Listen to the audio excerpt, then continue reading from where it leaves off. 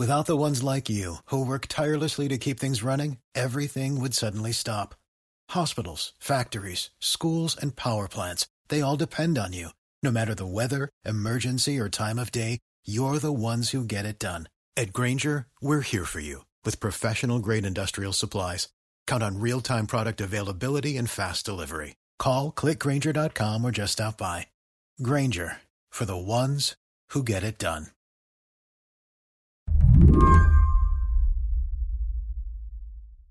Alec MacGillis reports for ProPublica. He covers politics and government. But over the last few months, he's been thinking a lot about education. Who's getting an education right now, and who isn't.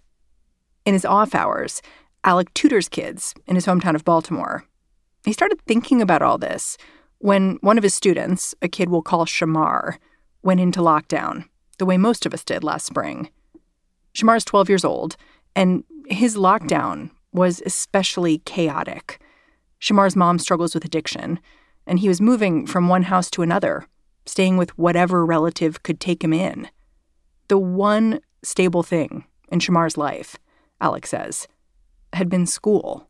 The story that I tell in the piece, which just really kind of stuck with me, was this time where I went to pick him up from school, and instead of running around the playground, jumping on the jungle gym like he usually did, he came walking up the sidewalk toward me and looked really, really sad. And he thrust this paper at me, and I assumed it was some kind of letter from school saying that he had misbehaved or that his grades had plummeted. And instead, it was this form letter that went out to the whole class, just saying that their very young social studies teacher had quit for unspecified reasons, just about halfway into the school year. And I read this and I look up at him, and he actually had, this is not, Hollywood. He actually had a single tear streaking down his cheek. Why was this so emotional for him? Well, because she had been his, as he said to me in that moment, he said, she was my favorite teacher.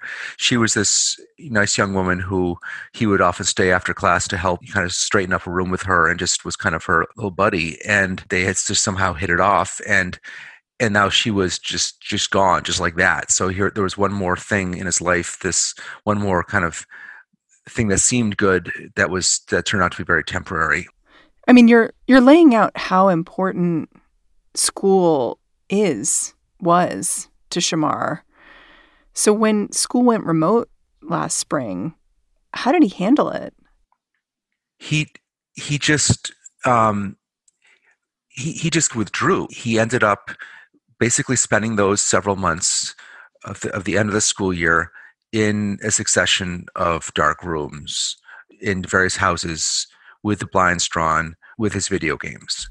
When Alec talks about Shamar, you can hear this slight undercurrent of guilt in his voice. Alec knows the kid Shamar was before remote learning and after. He wonders if having the privilege to shelter in place meant people like him cut kids like Shamar out. I was, like so many others, I was much too, in that moment, kind of inclined just to hunker down, with my own family and sort of take the whole sort of lockdown, bend the curve ethic as an excuse to kind of just turn inward. And I've seen that happen all around me with others here in town and elsewhere, and I find it very troubling.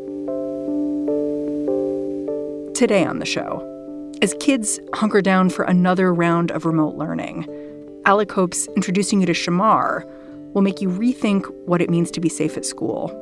Because he says it didn't have to be this way. I'm Mary Harris. You're listening to What Next? Stick with us.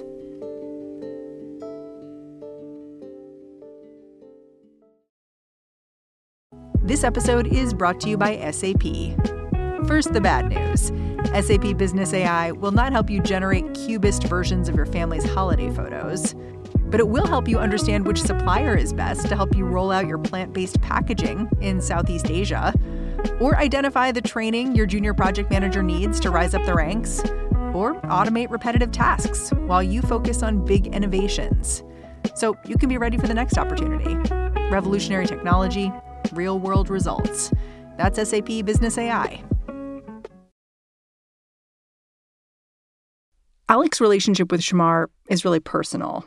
He thought hard about whether to report on it, ultimately deciding that by writing about Shamar, he could more fully explain the challenges of learning online, especially for kids with fragile home lives. Because Alec has been with Shamar for some pretty telling revelations. One kind of heartbreaking moment recently was that as we were getting ready for the start of the school year, I had picked him up to go, I think that day, I can't remember if we were going to the pool or if he was just coming to hang out at our house with my sons. He just was trying to get him out of the dark house one day, and he announced brightly that he'd had a strange dream the night before. And I said, "Oh, what was the dream?" And he said, "Well, it was that I was in 7th grade." And I said, "Well, Shamar, you're going into 7th grade. You're starting 7th grade next week." And he said, "What? I thought I was still in 6th grade." I said, No, you finished 6th grade. He said, "But 6th grade, in the spring we were on the computer all the time. I thought we were just going to keep doing 6th grade because it hadn't been real in the spring. We hadn't actually finished it." And it was heartbreaking because, in a sense, he was right. He hadn't finished 6th grade. They'd done basically nothing at the end of 6th grade for several months, but he was going on to 7th grade. After you realized Shamar was so unmoored by remote learning, you started talking to teachers, like his teachers, but also just teachers around Baltimore about their own experiences with kids like Shamar. What did you hear from them?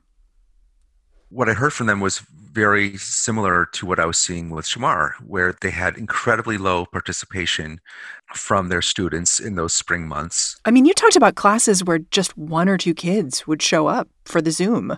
That's right. And that was in the case of a teacher who works with small classes. He works with high needs high school kids, very emotionally troubled high school kids who've been through a lot, who are at this one kind of specialized high school. So he normally has between 5 and 10 students in a class, and he often would have only 1 or 2 or often 0 kids showing up. Zero. So he would just be sitting there with no one there.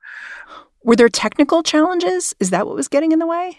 Certainly for some students, although in the spring, the way it would often work out with the technical challenge was often not so much that students wouldn't be logging on at all, would have no way of logging on, but rather that they'd be logging on with their phone. Why was that a problem? That was a problem because a lot of the programs that teachers were trying to use for the classwork just don't work so well on the phone, like Google Docs. If you're trying to get the kids to write something on Google Docs, it was very unwieldy on the phone.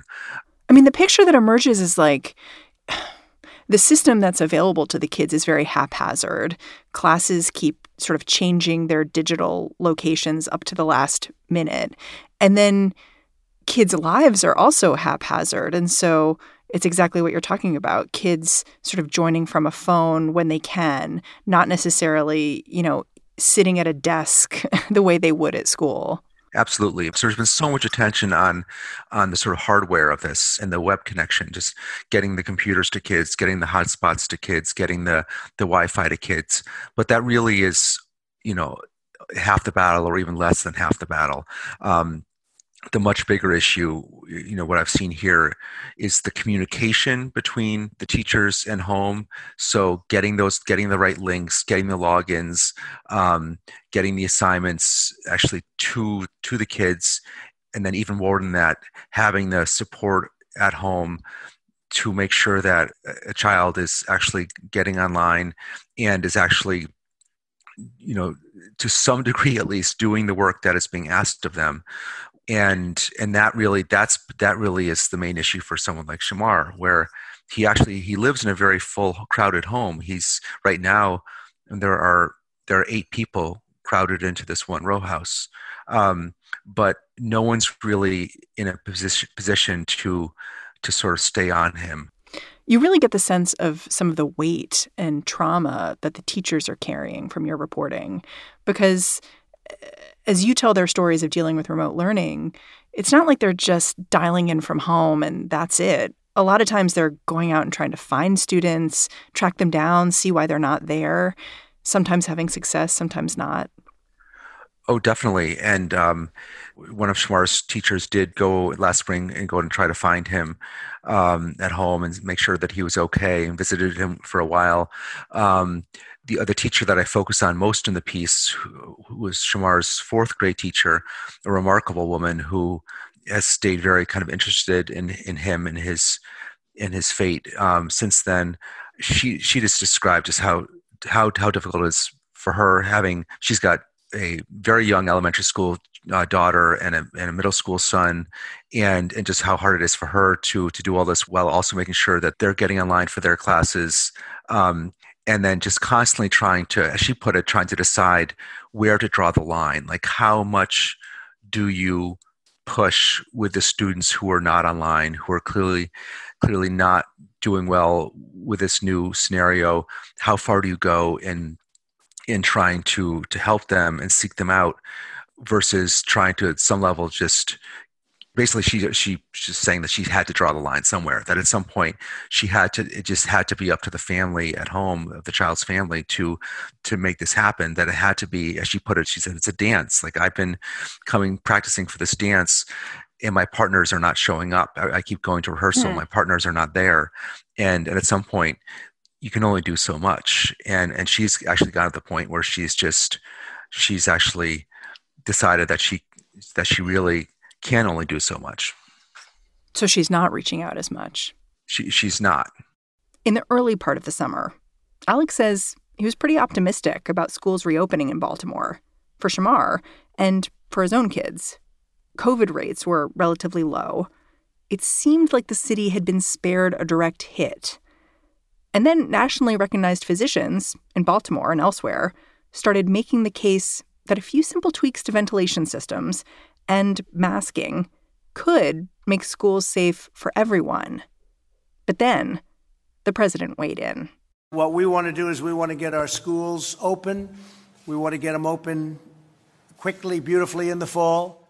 It had this instantly kind of negative, polarizing effect. We talk a lot these days about negative polarization in American politics, where you're for something just because the other side is against it, or vice versa. And that's exactly what happened here, where you had Trump all of a sudden one day, together with Betsy DeVos, his education secretary, make this very, very aggressive call for reopening schools. And in typical Trump fashion, it was essentially, reopen schools or else.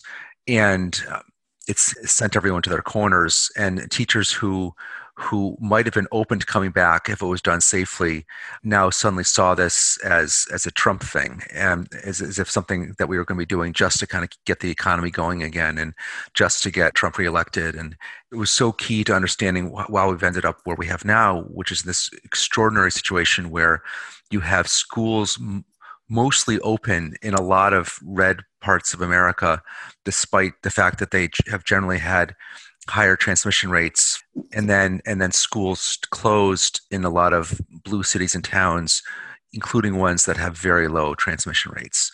Alex says something else shifted the national conversation too. These headlines claiming that children could carry the coronavirus at high levels, all of them based off of a study from South Korea.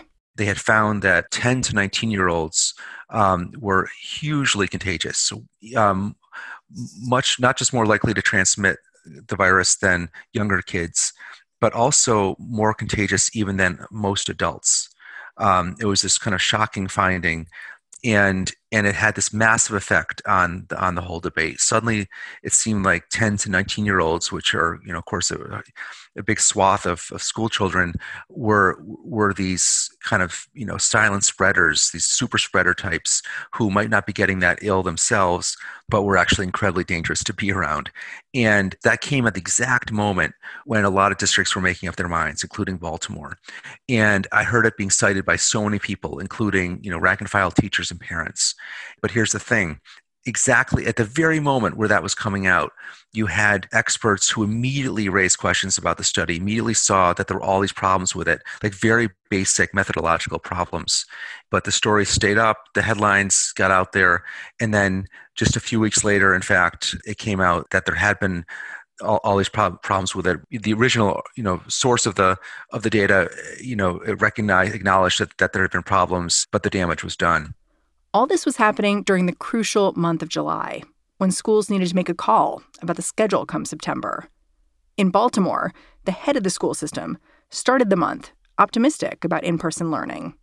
A few weeks later, after 47% of parents said they preferred to stay out of school buildings, she decided the system should go all remote. For all the things we sort of don't know about the coronavirus and transmission and how safe certain activities are, one thing your article makes clear is that we do know what happens when kids don't go to school for a long time. You looked back at, for instance, what happened in New Orleans after Hurricane Katrina, other instances. What did that research tell you about what this moment of prolonged remote learning might mean for kids, especially kids like Shamar? Well, the research is pretty clear. It's devastating for kids, and the consequences can be lifelong. There are all these different examples from history, ranging from Europe during World War II, when you had kids in Germany and Austria that basically had no schooling for a year or two because after their cities were, often just basically destroyed by the aerial bombing of the war. Researchers were later able to go back and compare those German and Austrian kids with kids in Sweden and Switzerland, where countries that were neutral in the war and where schooling had gone on as normal. And they found these major differences in income and other markers for how those students had fared later in life. Another example that I focus on is this really tragic example of Prince Edward County, Virginia, which was the county where very notoriously the white leaders in town and in the county had shut down the public schools entirely in the late 50s, instead of having to integrate them after Brown versus Board of Education. They simply shut the schools down and set up private schools for the white kids, and the black kids were left with nothing. And some of them, went off to live with relatives in other cities. Some of the high school kids enrolled in college, in a black college in North Carolina, even though they were still just, 14, 15 years old. But for hundreds of kids in the county, they essentially had nothing. And researchers later, found, not surprisingly, much higher rates of illiteracy, and then heartbreaking testimonials from these children as they grew up about how they felt that it had really kind of marked them for life and left them just feeling, what might my life have been if I had not gone these several years without schooling. These moments in history where universal education fell short, they're really ugly and often racist. I wonder if you see echoes of that history happening now in Baltimore. Oh, absolutely. But here's the thing. Here's the irony of it is that this is delicate, but right now the cities where the schools are more likely to be closed are cities that are run by our democratic cities and states. A black child is right now more likely to be going to school in Florida or Texas than in Maryland or Massachusetts or California.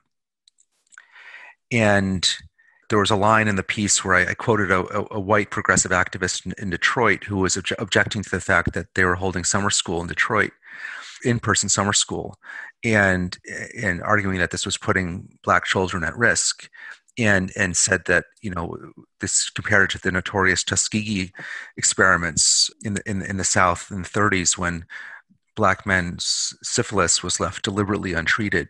It was just, this nightmare of a scientific experiment. And this activist compared sending black children to school now to the Tuskegee experiments. The fact is that what we're now doing, the real experiment that is happening now is the reverse, that we're experimenting to see what's going to happen if we have all these black and Hispanic children not going to school. Because right now the numbers are that black children are about half as likely to be actually going to school right now as white children. So that's what's actually happening now. That is the actual experiment.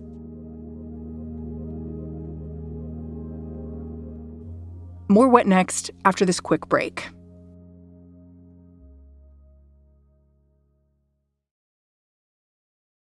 For the ones who work hard to ensure their crew can always go the extra mile, and the ones who get in early so everyone can go home on time, there's Grainger, offering professional-grade supplies backed by product experts so you can quickly and easily find what you need.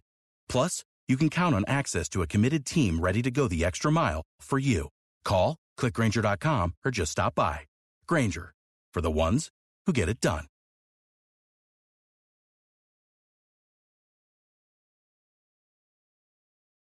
How's Shamar doing now? Oh, it's really tough. I was there on Sunday night to check on him, and he's gotten to the point now where he's kind of finally figured out the logins. I think the logins are generally going okay. He's getting into the classes. And that took, basically a whole week to figure that out. But now it's just the question of what he's actually doing in the classes, and whether he's actually getting anything out of it, and doing any of the schoolwork that they're trying to get them to do remotely. And I was going into his Google Classroom account with him, going through the different subjects, and I was already seeing all these assignments piling up that were undone. And it was hard to tell which of them really needed to be done, which ones didn't. We started working on one in social studies, and it turns out the link that he needed to read to answer questions about it, he didn't have that link anymore because the link had been in a chat with the teacher, and that chat was no longer accessible. I mean, so it's just endless. It's deeply unworkable for lots of children, and especially children in a situation like his. Yeah. When do you think your kids and Shamar will be back in school? Well, the Baltimore schools said they would reassess in mid-October. The superintendent is clearly very eager to reopen in some form, but there is this incredibly strong resistance from the union. They're actually marching this week outside school system headquarters to demand no reopening until January at the earliest. Is it notable to you that a lot of these decisions, they seem to be being made for reasonable reasons, like not through malice? I wonder if you look at this story, like, do you see a villain here?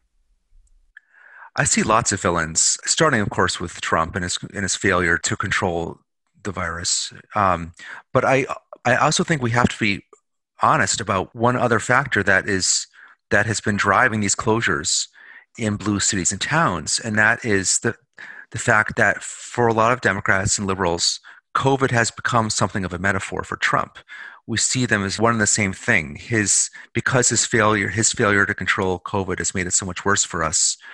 The scarier that COVID is, the scarier we see COVID as being, the greater his failure in controlling it. They've become kind of sort of equal in our minds, synonymous. And so I do believe that to some extent, the risk of COVID and the risk of COVID in schools has been magnified in blue cities and towns because we have so linked it with Trump himself.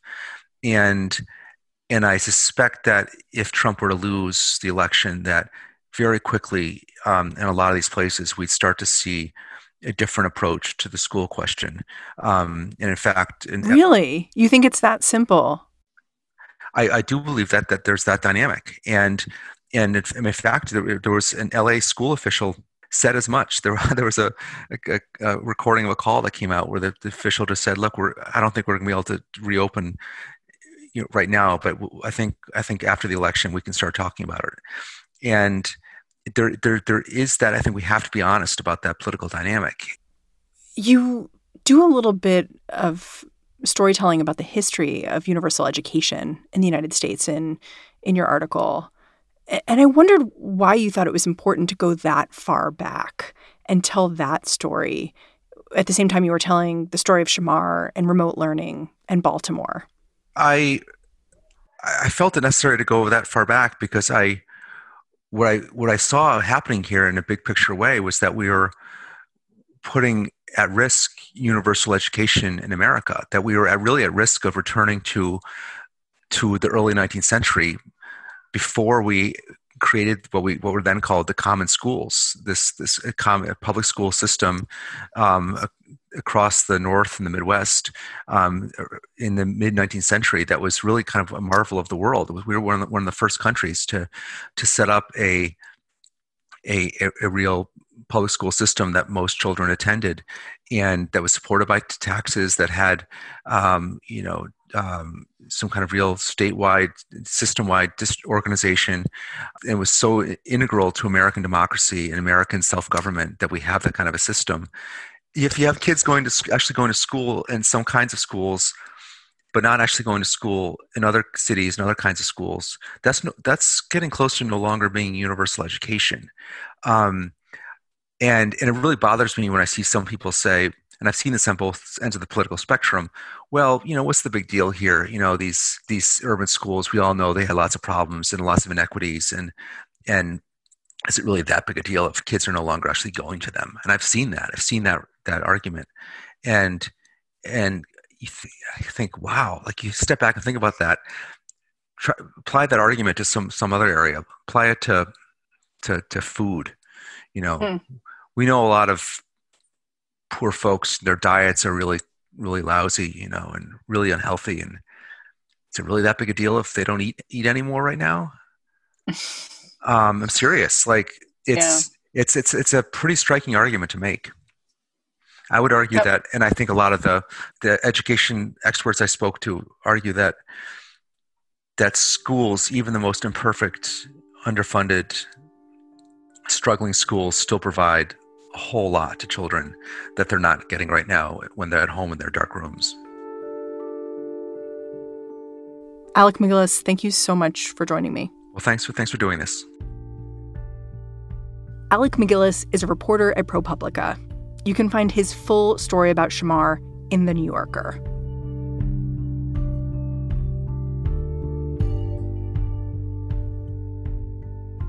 And that's the show.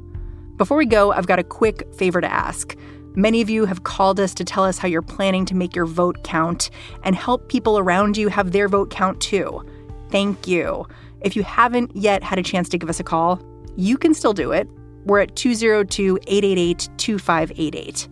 What Next is produced by Daniel Hewitt, Mary Wilson, Elena Schwartz, and Jason DeLeon. Allison Benedict and Alicia Montgomery keep the five of us honest. And I'm Mary Harris. I will catch you back here tomorrow.